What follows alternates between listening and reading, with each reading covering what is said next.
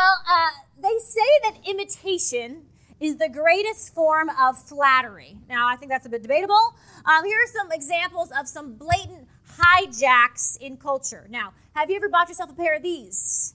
Mikey's. You get some real good air with those, I've heard. Mikey's, yeah, okay. Or how about this one? You're tired in the morning, you need some Sunbucks coffee.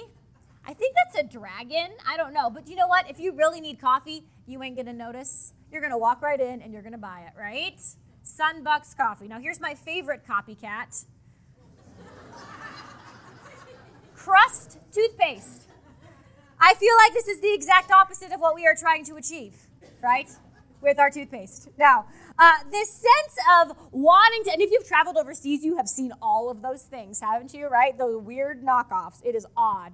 But there is this sense of wanting to be like everybody else, to strive after what we think is really cool. I think it's probably part of the human experience from birth to death, from start to finish. But I think it probably, if we're honest, probably peaks in middle school, you'd say there, Valerie, maybe high school, maybe bleeds a little bit into college, as we try to figure out who we are and what we're going to be, what we're going to do, and what we value. And so we look at the people around us and we're thinking, okay, who seems to be doing it right? Like having some successes. Like even as a mom now, I'm like, who is momming well? I need to copy that person, right? Now, the last couple of weeks, Pastor Tommy has been taking you deeper into some of the stories of 1 Samuel. And last week you heard, or maybe 2 weeks ago, you heard the story of Israel's desire for a king. Do you remember why they wanted a king? So they could be like all the other nations. Now, this is the thing. If you read that text in the voice of a whiny 13-year-old, it really brings out the underlying sense of the text. Like, so Israel, why do you want a king? So we can be like all the other nations. Like that, right? Have you seen that? Totally, right? And maybe a foot stomp. I think that would be appropriate. Now, the thing is, was never God's intention for Israel, for the people of God, to be like all the other nations. They were intended to be a people set apart unto God, a people that reflected God's way in the world, right? Kind of the same call for us. A people that worshiped God, who loved their neighbor and as themselves, who didn't lie and steal and cheat and didn't throw their marriage vows around carelessly. A people who didn't forget the poor or the widow or the stranger and welcome the foreigner, because they, the people of God, were foreigners themselves, remember? Slaves and then wanderers through the desert for decades. And you see, God didn't want them to be like everybody else. In fact, he wanted them to be so unlike the other nations that the contrast would be shocking. But no, they saw the power and prestige and the leadership and the security of the other nations around them with these violent warrior kings leading their people to bloody victory, and they craved that. They craved that power and that security from that human leader for themselves. How embarrassing when everybody else has got a king but you, right? But the thing is, when you ask to be like all the other nations, you are going to end up with a king like all the other kings. And like Pastor Tommy said last week, King Saul started out obeying God, right? Doing everything God asked of him. He was this amazing guy. But then he kind of went his own way, consumed by this power and position. And he became arrogant and buying into the lie, modeled by all the other cool nations, right? That he was self-sufficient. And this power and greatness had come from himself. And thus he disobeyed God over and over again, basically declaring himself to be God by his behavior.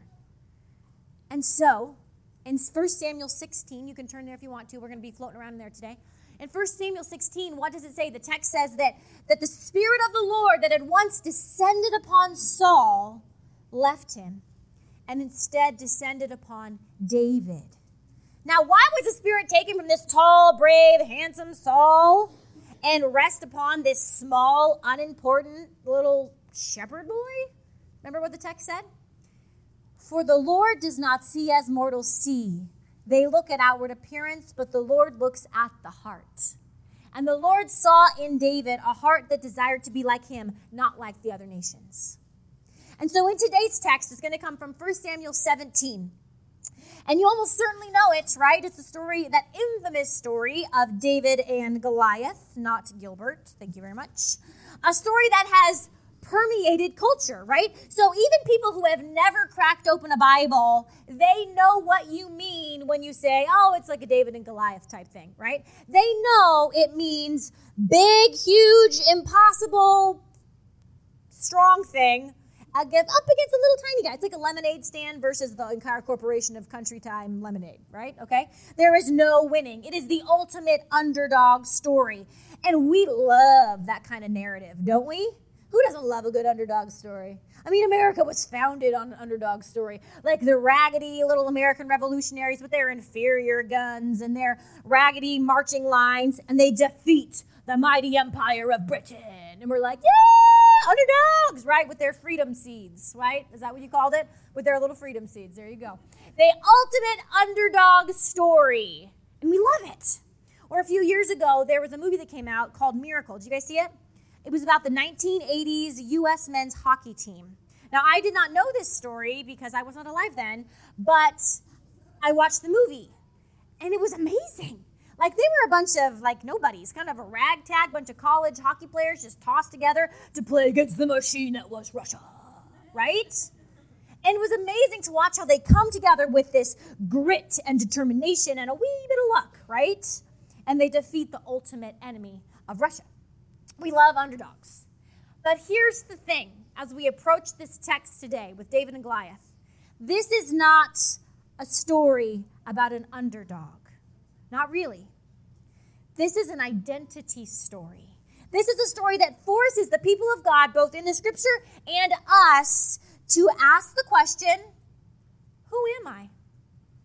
Who am I going to be? Like all the other nations? Or are we going to be the people of God that we've been called to be, who we've been invited to be? So let's read a little bit of this story together. We're going to break it into chunks because it's really long. So let's start at verse 1, going through verse 11. Now the Philistines had gathered their armies for battle. They were gathered at Soko, which belongs to Judah, and encamped between Soko and Ezekah, and Ephes-Dammim. Saul and the Israelites gathered and encamped in the valley of Elah and formed ranks around the Philistines. The Philistines stood on the mountain on one side, and Israel stood on the mountain on the other side, and a valley was between them. And there came out of the camp of the Philistines a champion named Goliath of Gath, whose height was about 6 cubits and a span. That's just really tall, okay? He had a helmet of bronze on his head, and he was armored with a coat of mail. The weight of his coat was 5,000 shekels of bronze, and he had greaves of bronze on his legs and a javelin of bronze slung between his shoulders. The shaft of his spear was like a weaver's beam, and the spearhead weighed 600 shekels of iron. And his shield bearer went before him. He stood and he shouted to the ranks of Israel, "Why have you not come out to draw up for battle? Am I not a Philistine? And are you not servants of Saul? Choose a man for yourselves and let him come down to me. If he is able to fight with me and kill me, then we will be your servants.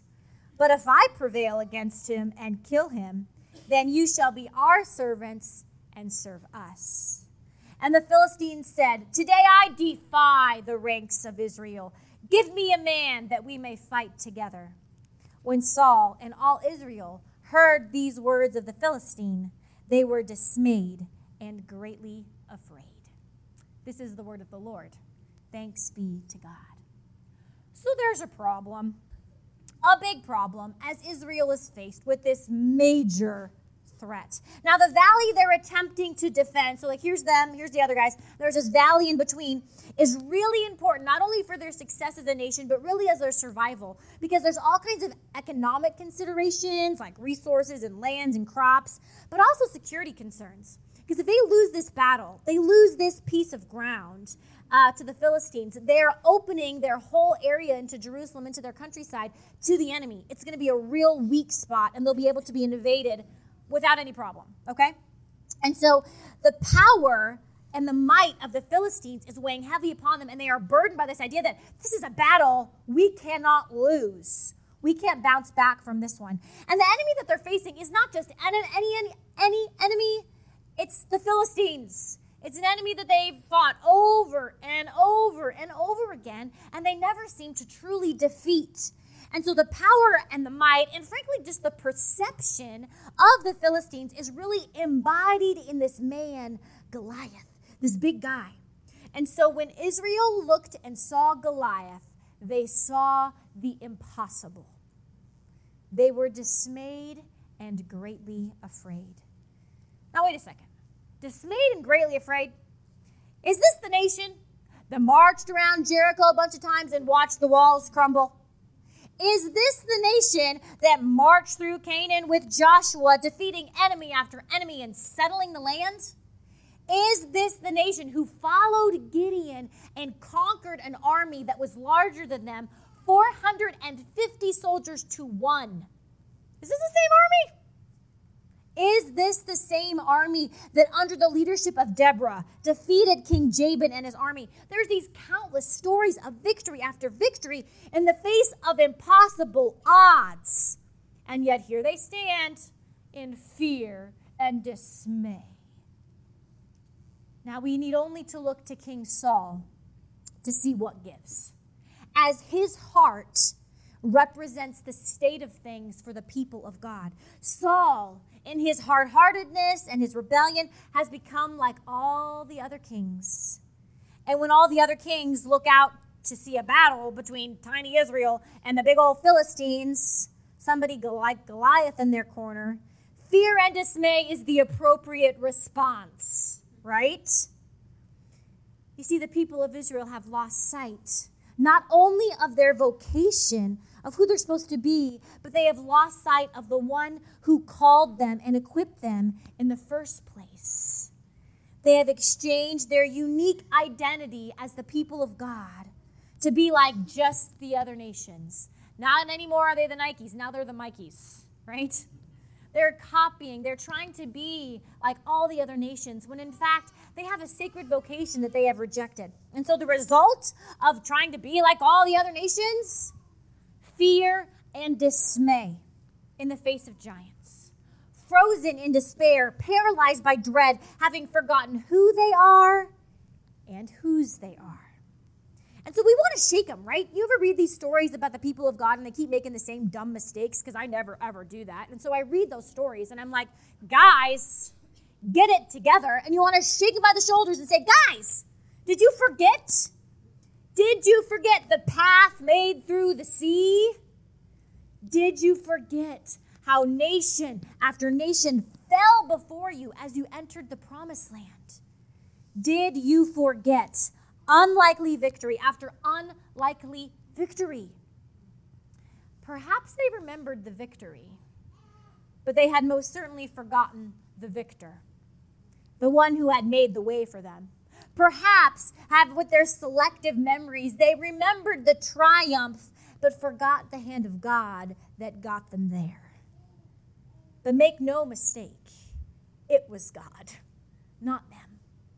In Deuteronomy, it says, "It was not because you were more numerous than all the peoples that the Lord set his heart on you and chose you, for you were the fewest of all the peoples.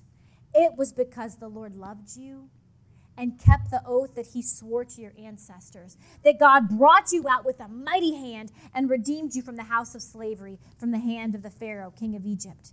And so we want to shake them. And yet we would be shaking ourselves, would we not? Because we too forget. We forget God's provision. We forget God's protection. We forget God's way making, and we settle into comfort, into ease, into the all-consuming everyday bits of life like dishes and laundry and jobs stuff. And we forget. And the way of all the other nations has an appeal to it, does it not? That self-giving way of God seems to pale in the face of look out for your own narrative. The name of make a name for yourself narrative. And it's all about you and your families and your comfort and your perspective. That narrative is really, really appealing compared to this whole give your life away model of Jesus. And ever so subtly, our hearts harden and our ears are dulled to the sound of God's voice. And so, when the giant comes, we have forgotten who we are, whose we are. And we are overcome by fear and dismay because we have no vision for what could be, because we've used up all our imagination juices on ourselves like all the other nations. What a dead end. But there is no dead end in Scripture, is there? There is always a and yet. And yet we remember that even though the Spirit had been taken up from Saul, it wasn't floating around nowhere. The Spirit was descended upon David. And God was ready to do a new thing through David. Now, David enters the story again. He's been in the story a few times already, having just been anointed by Samuel in the previous chapter. But nobody really knows who he is. Nobody knows he's been anointed. He's just this young shepherd who's obviously too young to serve in the army, and he's excluded from battle. So he's like on the fringe of all the action, serving as like a glorified errand boy for his dad, bringing like food to his brothers, who are treating him as with real disdain, because they are jealous of him, and they see themselves as the true warriors. But that doesn't stop David from jumping in. In verse 24, it says this: all of the Israelites, when they saw the man Goliath, fled from him and were very much afraid. And the Israelites said, "Have you seen this man who comes up to us? Surely he has come up to defy Israel. The king will greatly enrich the man who comes up, or who kills him, and will give him his daughter and make his family free in Israel." David said to the men who stood by him, "What shall be done for the man who kills this Philistine and takes away this reproach from Israel? For who is this uncircumcised Philistine that he should defy the armies of the living God?" And the people answered him in the same way, "So shall it be done for the man who kills him." So David walks up. I love this. He's such a scrawny little guy. In my mind, he's scrawny, okay? He walks up and he sees this monster of a man calling out his God, the God of Israel, shaming not only the people of God, but God's very name with insults and the like. And David is angry. He is like that righteously indignant, angry. Who is this uncircumcised guy? Who is this guy outside the covenant that dares to defy the armies of the living God? Now, key word there, it ain't armies. It's the living God. Because from the look of it, everybody else around that campfire has ceased to believe that there is a living God among them. Like Dagon, the god of the Philistines, some statue tucked away, but not David. Why should this God defamer remain unanswered by the armies of the living God? The God who remembers his people, the God who takes action on behalf of his people. As the prophet Jeremiah would say years in the future, he says, "But the Lord is the true God. He is the living God, the everlasting King." And David knew that in his heart. And so convinced beyond a shadow of a doubt that the living God was still present among God's people, David just walks on up to King Saul, which is insane. This little guy with nothing to his name walks up to the king. Now here's an awkward moment. The anointed one, David, upon whom the Spirit rests, confronts Saul, the rejected one, the one from whom the Spirit has departed. Now that's awkward, all right? I don't think Saul knows yet. But David, so full of the Spirit, speaks with this empowered courage and audacity. And he totally disregards Saul's remote suggestion that he's, merely a child. And he says, "No, you don't understand. There is no merely in God's economy." You see?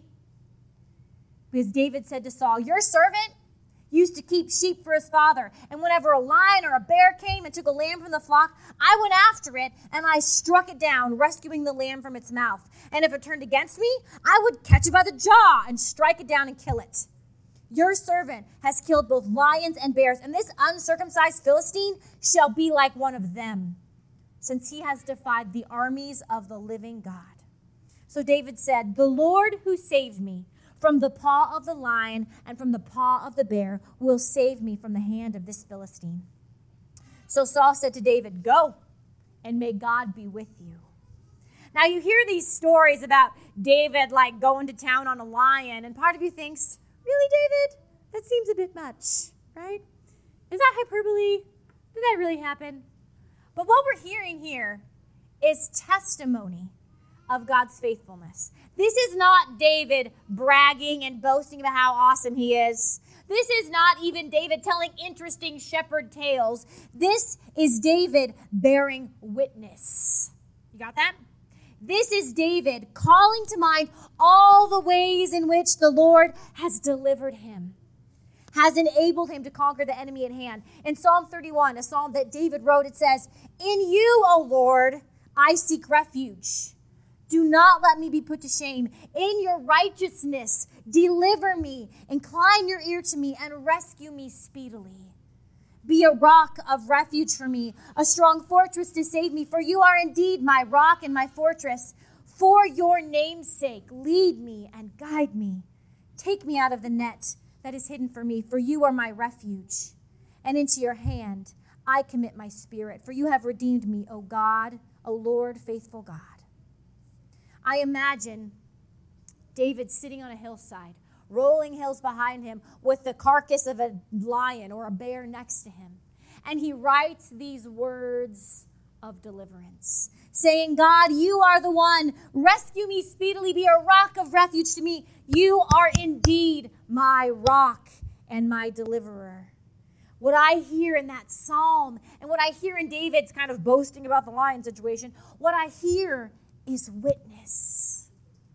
Calling to mind and calling attention to God's deliverance in the past and placing one's hope in that very same God today, right?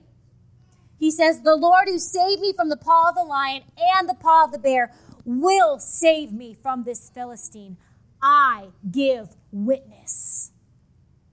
What Saul had forgotten, David remembers. It is the Lord alone who delivers. Well, Saul persists in his forgetfulness and his pattern of unfaithfulness, trying to be like all the other nations. Do you remember what he does for David? What does he try to get David to do before he goes out to battle? Load him down with the gear, right? With all the heavy things and the mail and the helmet. And I imagine loading up like Tommy's football helmet on Josephine, right? She can't even keep her head up. And Saul has this sense that if you just have the right tools and you have the right accessories, we can guarantee this victory. But no. David, unable to even walk in all of this armor, rejects it. His courage is found not in the right battle equipment, but in the sure knowledge of God's presence and action in his life and in the life of Israel. So David walks forth, not with a desire to be like all the other warrior kings, but with a desire to be a shepherd king, with a heart shaped after the heart of God. So David walks forth empowered, not by might, but not by the strength of his hand, but by the presence of the Spirit within him. And so David walks forth in the battlefield with what? A sling and 5 smooth stones. Why they had to be smooth, I don't really know, but that was the deal then.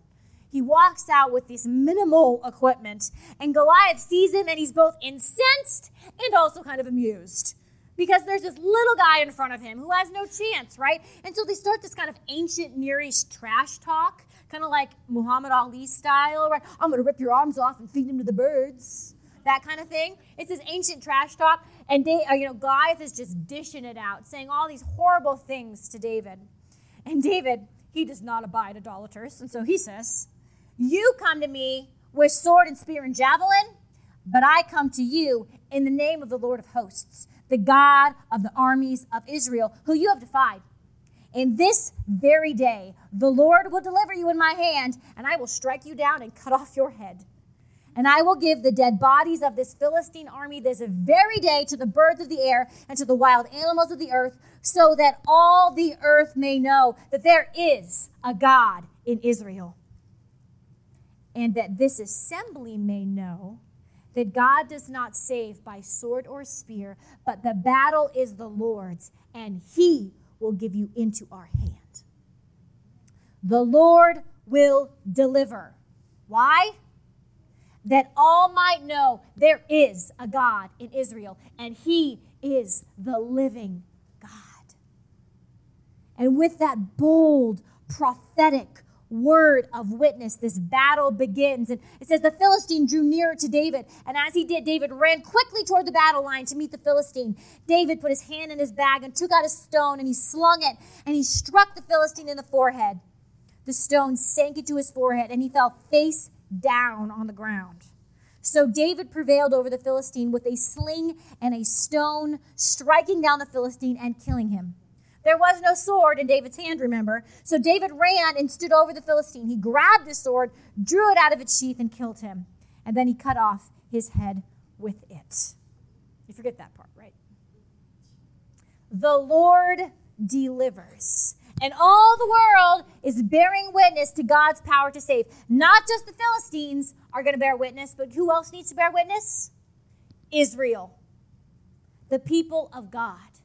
They bear witness once again to God's power to save and deliver. Because they were reminded in this dramatic fashion, they are not called to be like all the other nations. They are called to be God's people alone. And so just as Goliath embodies the evil surrounding Israel, and just as Saul embodies and represents this hard, disobedient heart, David embodies for us this heart that is fixed on God. David demonstrates what a life looks like that is rightly oriented towards God. In such a life, courage replaces fear. Trust replaces dismay. David demonstrates what it looks like to be rightly aligned with God and God's purposes, to own one's identity as a child of God, and to reject that siren call to be like all the other nations. And so, this is not an underdog story. This isn't even a go be like David story. This is an identity story that asks you and me, who am I going to be? Who are we going to be, church? Are we going to walk this alluring path that calls us to be like all the other nations, living into the lie of self-sufficiency, making disobedience a habit, forgetting God's work in our lives, and oh so casually attributing our victory and success to our own awesomeness and hard work alone? Are we going to let the narrative of culture tell us who we are and how we are to live, disregarding God's call to love Him first and to love people, to create space for people in our lives, especially the poor and unworthy, the forgotten and the despised? Now, that's fine. We can walk that road for a while. We can walk that road reaping the temporary benefits that come with a self-centered life, but the day will come when the giant stands before us, whatever form it might take, and that day will come. And we will be reminded, we will find ourselves full of fear and dismay, having no tools to deliver us, for we will have forgotten our deliverer.